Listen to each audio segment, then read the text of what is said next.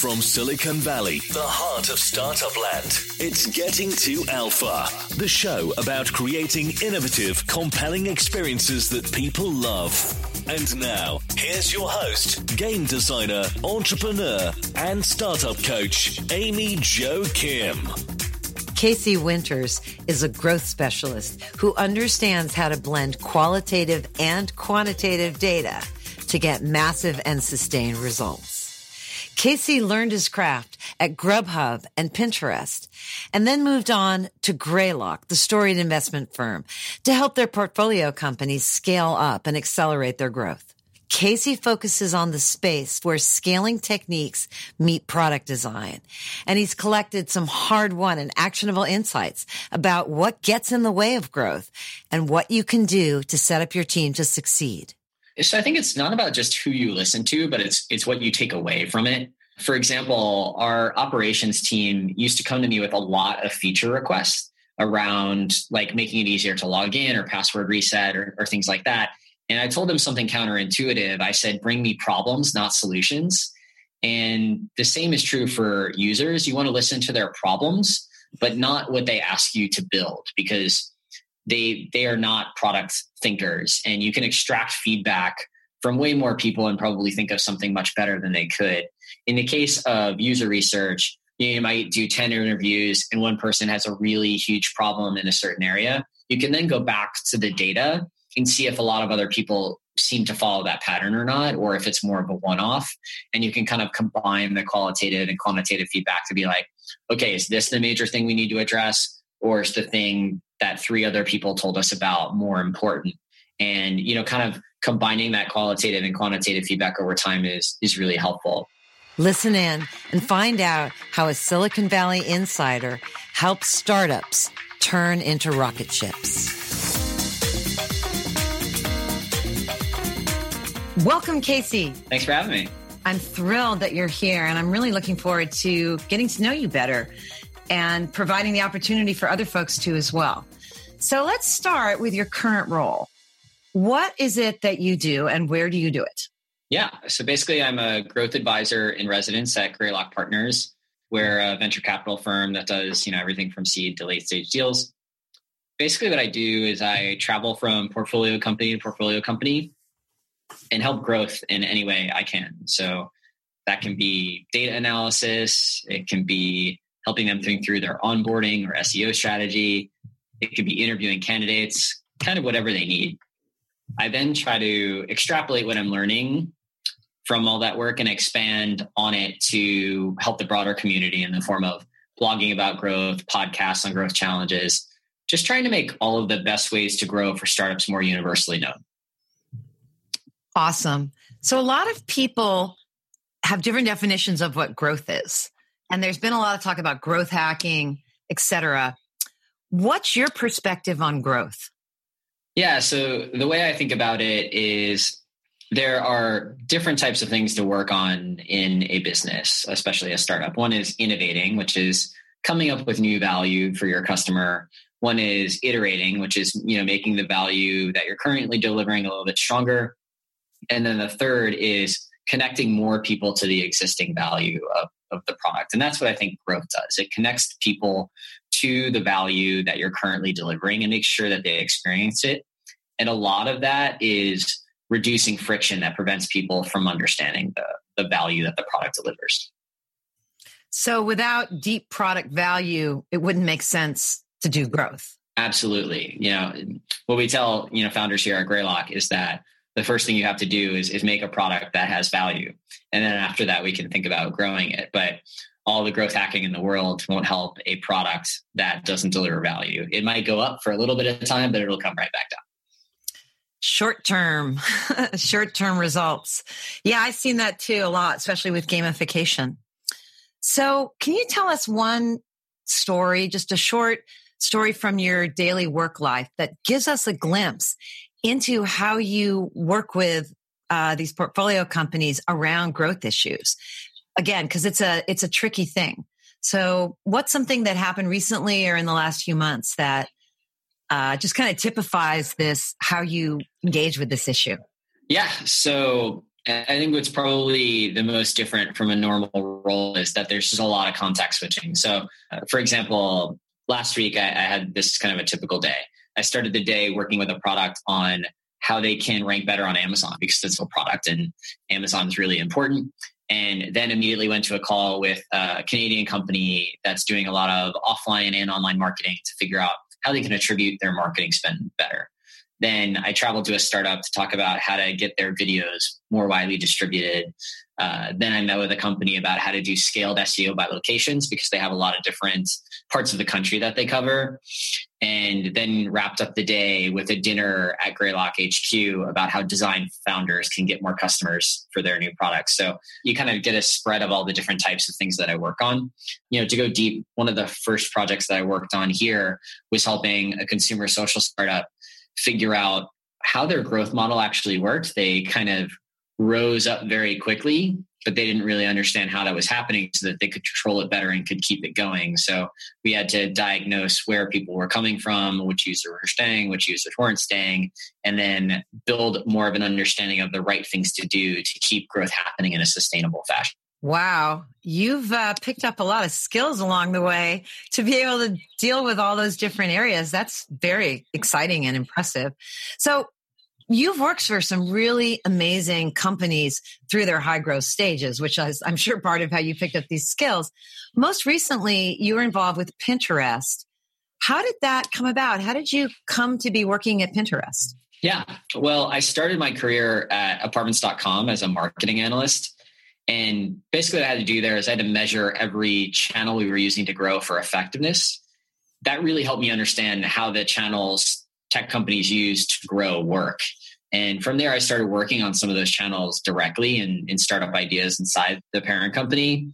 And when Grubhub raised their Series A, they were a couple of ex-people that used to work at apartments.com, and they were looking for their first marketer to come in and scale it. And a friend recommended me for that. And after I was working on that for 5.5 years and Grubhub was about to go public, I was looking to move to the Bay Area, and Pinterest happened to reach out to me at the same time because they were looking to add some of these skills to their team. That's cool. So how big was Pinterest when you joined? And then what phase of their growth did you work with them through? So Pinterest had about 200 employees when I joined and 40 million monthly active users. So basically, Pinterest had grown very virally in the early days via Facebook Open Graph.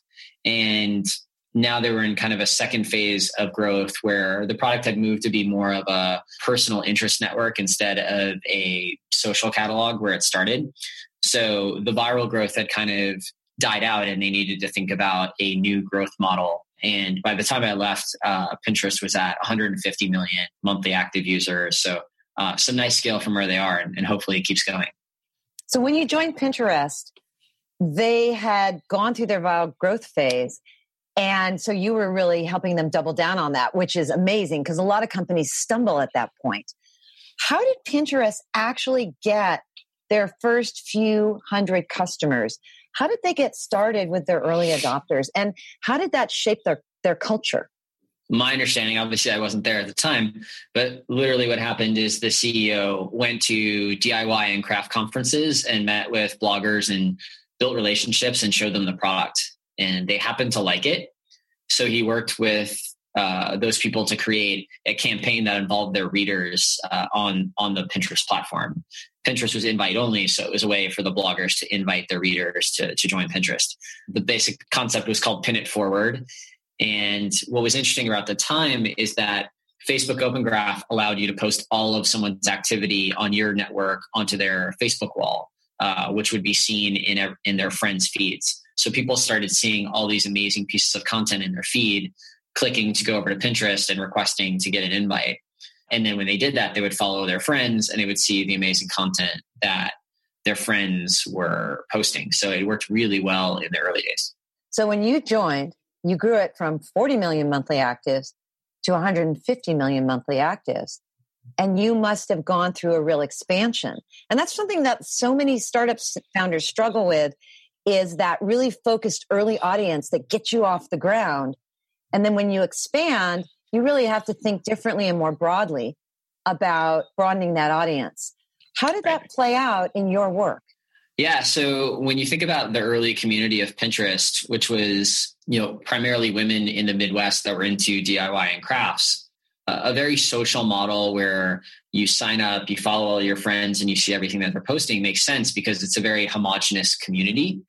But as soon as Pinterest started to expand to, the women's significant others or their friends on the coast, the interests of the different people became more heterogeneous. So the following model was breaking down quite a bit. Men would sign up and they would follow their significant other, and they would see their significant other posting their dream wedding dresses and then think that the product wasn't for them. So we really had to change to ask people what they were interested in instead of just following their friends, which made it less social of a product over time, but more relevant. The other thing that really changed how we had to think about growth was that Facebook Open Graph decided to limit the distribution from all of these services that were using it. So Pinterest needed a new channel to introduce new users to it. So what we figured out is that we could make all the great content being posted and all the boards being curated available to search engines and use that platform for growth instead of Facebook. What were some of the growing pains along the way internally when you were working with folks who were used to doing it a certain way, or just, that's one of the things people don't talk about that often, but someone like you has really been in the thick of it, and clearly you pushed through a lot of those, right? What were some of those struggles? Yeah. So when you're dealing with a passionate early community, they have understood how the product works. They think the product is basically perfect as is, or they might have requests for additions to the product that are reflective of people that really understand the core product and want more power user features. And what's interesting is that most of your early employees reflect that group as well. They're very connected to those groups of early users. They're very power users themselves. So it can bias the work that you do to make the engaged users stay engaged instead of to reach new audiences. And this was a challenge that Pinterest had to really overcome for a couple of things, expanding into new demographics like men, as well as expanding outside of the United States.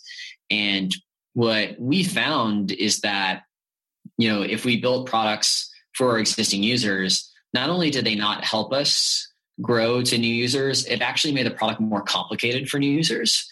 So then they had a harder time connecting to the actual value Pinterest provided. So we had to really kind of refocus the company on an entirely new set of users instead of just listening to our existing users, which can be a fairly hard adjustment to make as a team. It's something we did, and we had to change our goals to focus on international users. We had to change some of our product development processes. We had to do a lot of international research to show how people weren't getting the very basic stuff. So building very complicated features wasn't going to help our problems. Your description makes me think that for a company like Pinterest going through those changes, your internal description of what product market fit means needs to actually change over time. Yeah, absolutely. So, the first thing to understand is that there are different markets, right? And the definition of product market fit is that the product needs to be tuned to each of those markets. So we had a core user base that loved the product as is, and the employees loved the product as is. But if we wanted to reach international people, if we wanted to reach men, we did not have as strong a product market fit there. And we needed to make changes if we wanted to be successful with those people. But then you want to make those changes and not alienate your core user base, which we figured out how to do, which is make the product simpler for new users, but don't change it for the old users. Was kind of the high level strategy of what we did there. But it took a long time to get comfortable with saying, hey, the new user experience has to be totally different from what it's been, because we're reaching totally different people. We're reaching people that aren't early adopters. We're reaching people that don't speak English and wouldn't like all the English content we normally would recommend. And it took a long time to get over that hump as a company. How do you actually manage that in practice on the front lines? How do you create a new experience for new users that's really simple, but not change it for old users? Right. So essentially you have to be able to, first off, as a growth team, define the parts of the product you own and the parts of the product that you don't. So we created these really clear swim lanes for the growth team and said, okay, the logged out experience, that's something growth completely owns, and they have the freedom to experiment the way they need to experiment. The onboarding experience is something growth completely owns. emails and notifications or something the growth team completely does, things like that. And then as we did more of this research, we realized that real estate had to expand a little bit. So not only does one part of the growth team own the onboarding experience, they need to really own the experience for the first 30 days. And as part of owning that, they will strip away a lot of the complexity of the core product and reintroduce it once we see that users are understanding the real core concepts they need to understand first. And that ended up being not a hard thing to work on technically. So you basically say, I'm going to run an experiment just on new users. I'm going to run an experiment just on existing users. That part was pretty easy to do. I think the harder part of that evolution was making sure that we had access to all the right components of the product. So it felt like a holistic experience to new users that would solve the problem. How do you think about the difference between what you do with qualitative and quantitative feedback and how you manage it? It sounds like most of what you get when you're working on growth is the quantitative feedback from user behavior. Is that right? I think in the early days for Pinterest, that was certainly true. And then in the long run, we ended up having a nice balance of quantitative and qualitative feedback. I think quantitative feedback can help you understand what is happening and what people are doing, but doesn't necessarily tell you why. And that's something that you need the qualitative feedback to really help you hone in on. So, when I started on the growth team, it was basically a lot of A/B tests and analyzing data. And by the time I left, we're still doing a lot of that work, but we're coupling it with a lot of qualitative user feedback, bringing users in, watching them use the product, asking them questions, and then also traveling to different parts of the world, since international was so important to our growth strategy, to see how someone in Germany would do it, how someone in Brazil would do it. And those yielded tremendous insights that unlocked new opportunities for us that data alone wouldn't have helped us understand. So when you're in the midst of that and you're gathering, say, the qualitative feedback, doing those user tests, watching them, et cetera, something that often happens is you'll get conflicting feedback, right? Yeah. And filtering feedback is really tricky, whether it's qualitative or quantitative, knowing what to pay attention to and what not when you're faced with either a lot of data or conflicting data. How do you think about that for yourself as a growth expert? How do you hone in on what to focus on and what to tune out? So I think it's not about just who you listen to, but it's what you take away from it. For example, our operations team used to come to me with a lot of feature requests around like making it easier to log in or password reset or things like that. And I told them something counterintuitive. I said, bring me problems, not solutions. And the same is true for users. You want to listen to their problems, but not what they ask you to build, because they are not product thinkers, and you can extract feedback from way more people and probably think of something much better than they could. In the case of user research, you might do 10 interviews and one person has a really huge problem in a certain area. You can then go back to the data and see if a lot of other people seem to follow that pattern or not, or if it's more of a one-off.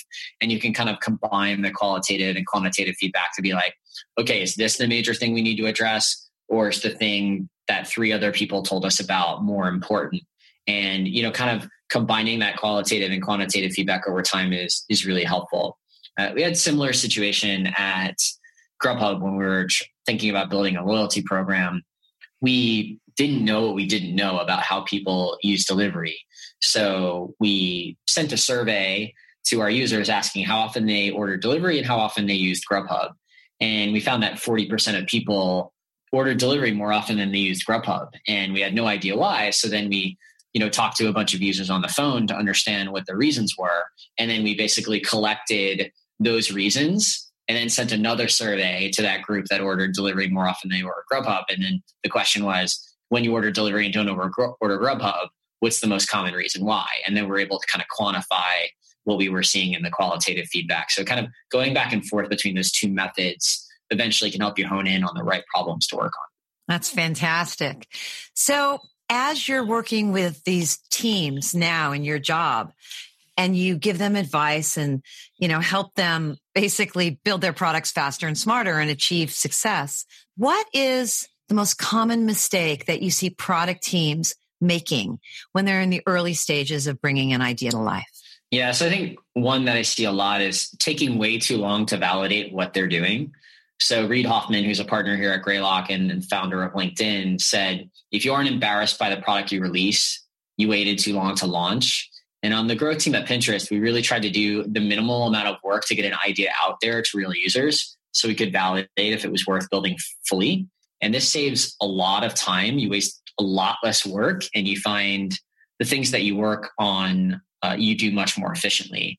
And I still see a lot of teams creating something pixel perfect before they've had users try it. And then once users try it, they find that it's in just the totally wrong direction and they need to retool. And then they feel like they've wasted 3 months of work. So that's a big problem I see happening. The other problem I see happening is people investing in building new features way too early. If you have a product that hits product market fit, if that market is big enough, you should be mostly invested in connecting as much of that market to what you've built as possible, instead of I need to build something totally new to create new value.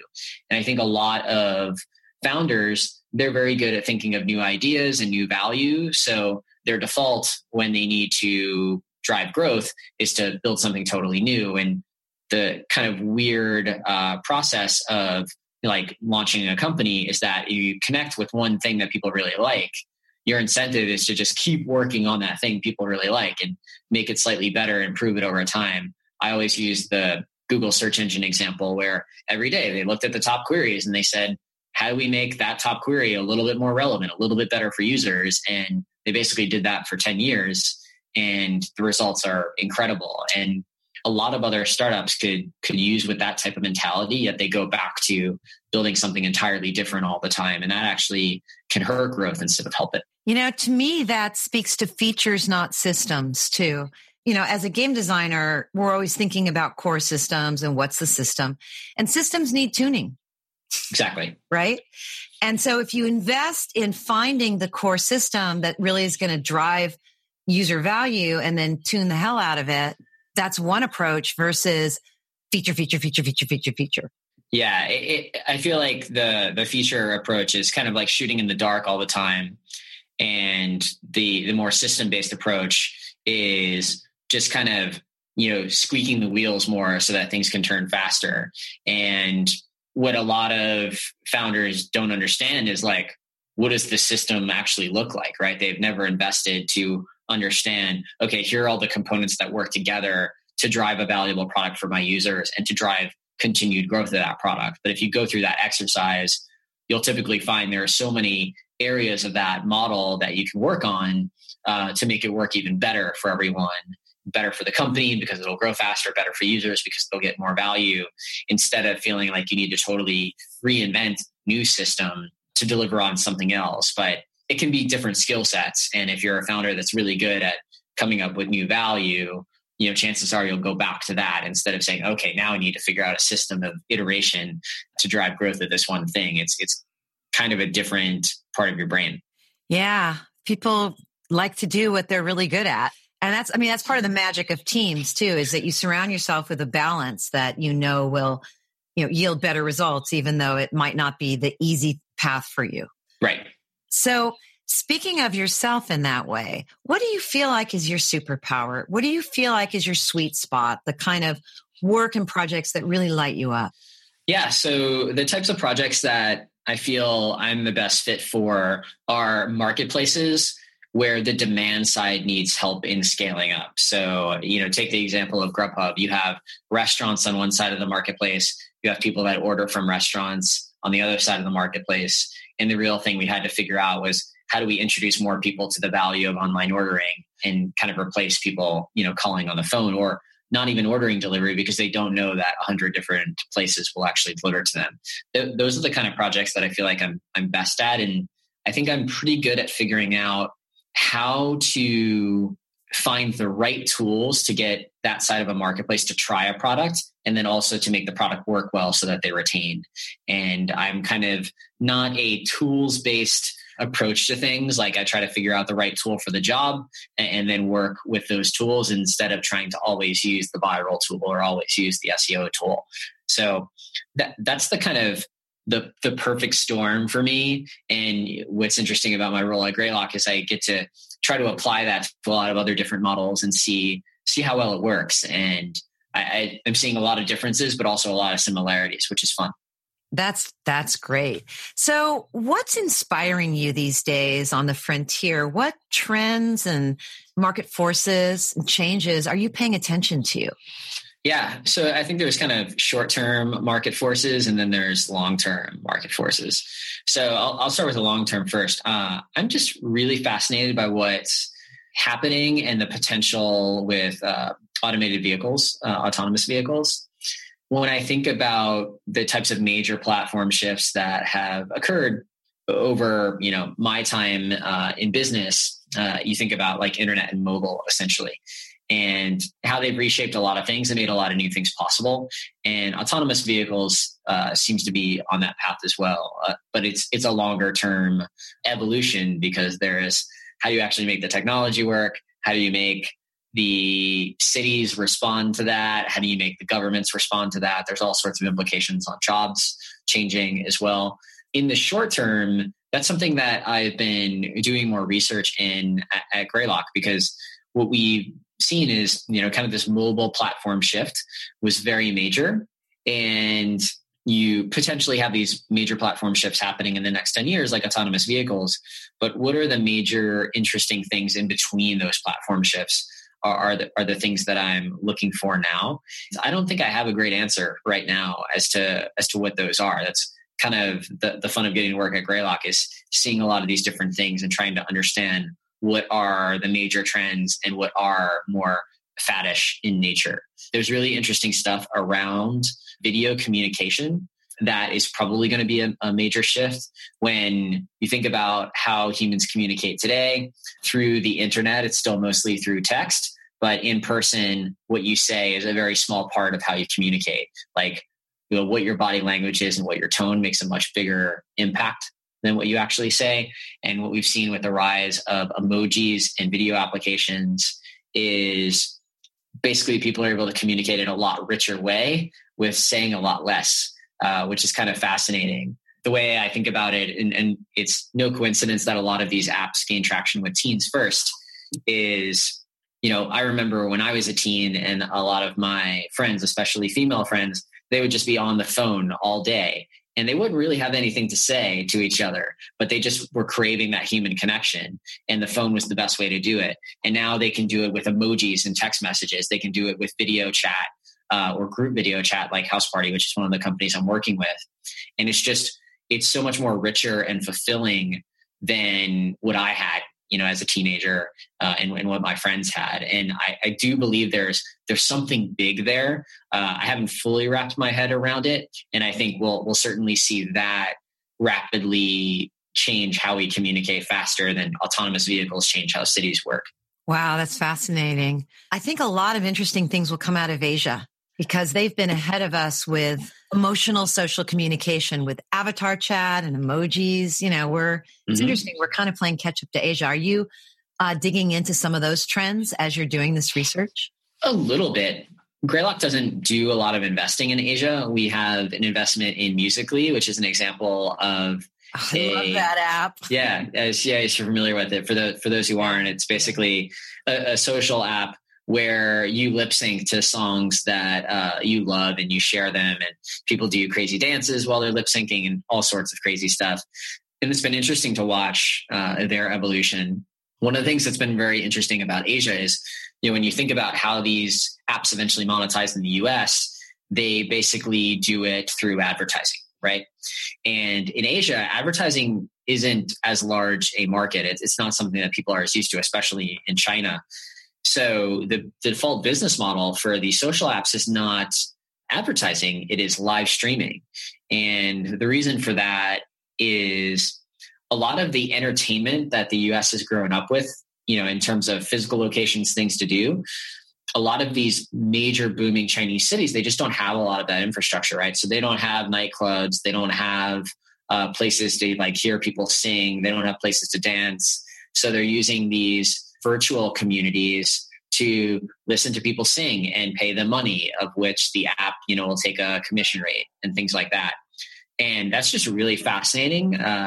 Is there an equivalent for the US where there are physical places I can go to hear a rock band tonight?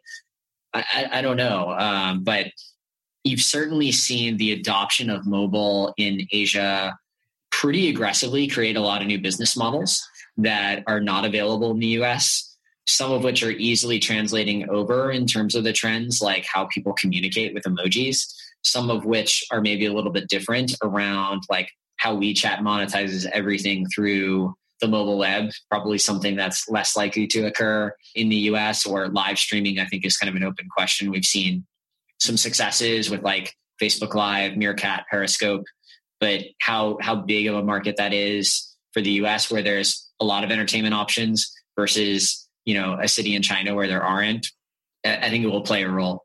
Fascinating. Thank you so much, Casey, for joining us today and sharing your stories and your insights and your wisdom. Really appreciate it. Yeah, thanks for having me. Thanks for listening to Getting to Alpha with Amy Jo Kim, the shows that help you innovate faster and smarter. Be sure to check out our website, gettingtoalpha.com. That's getting2alpha.com for more great resources and podcast episodes.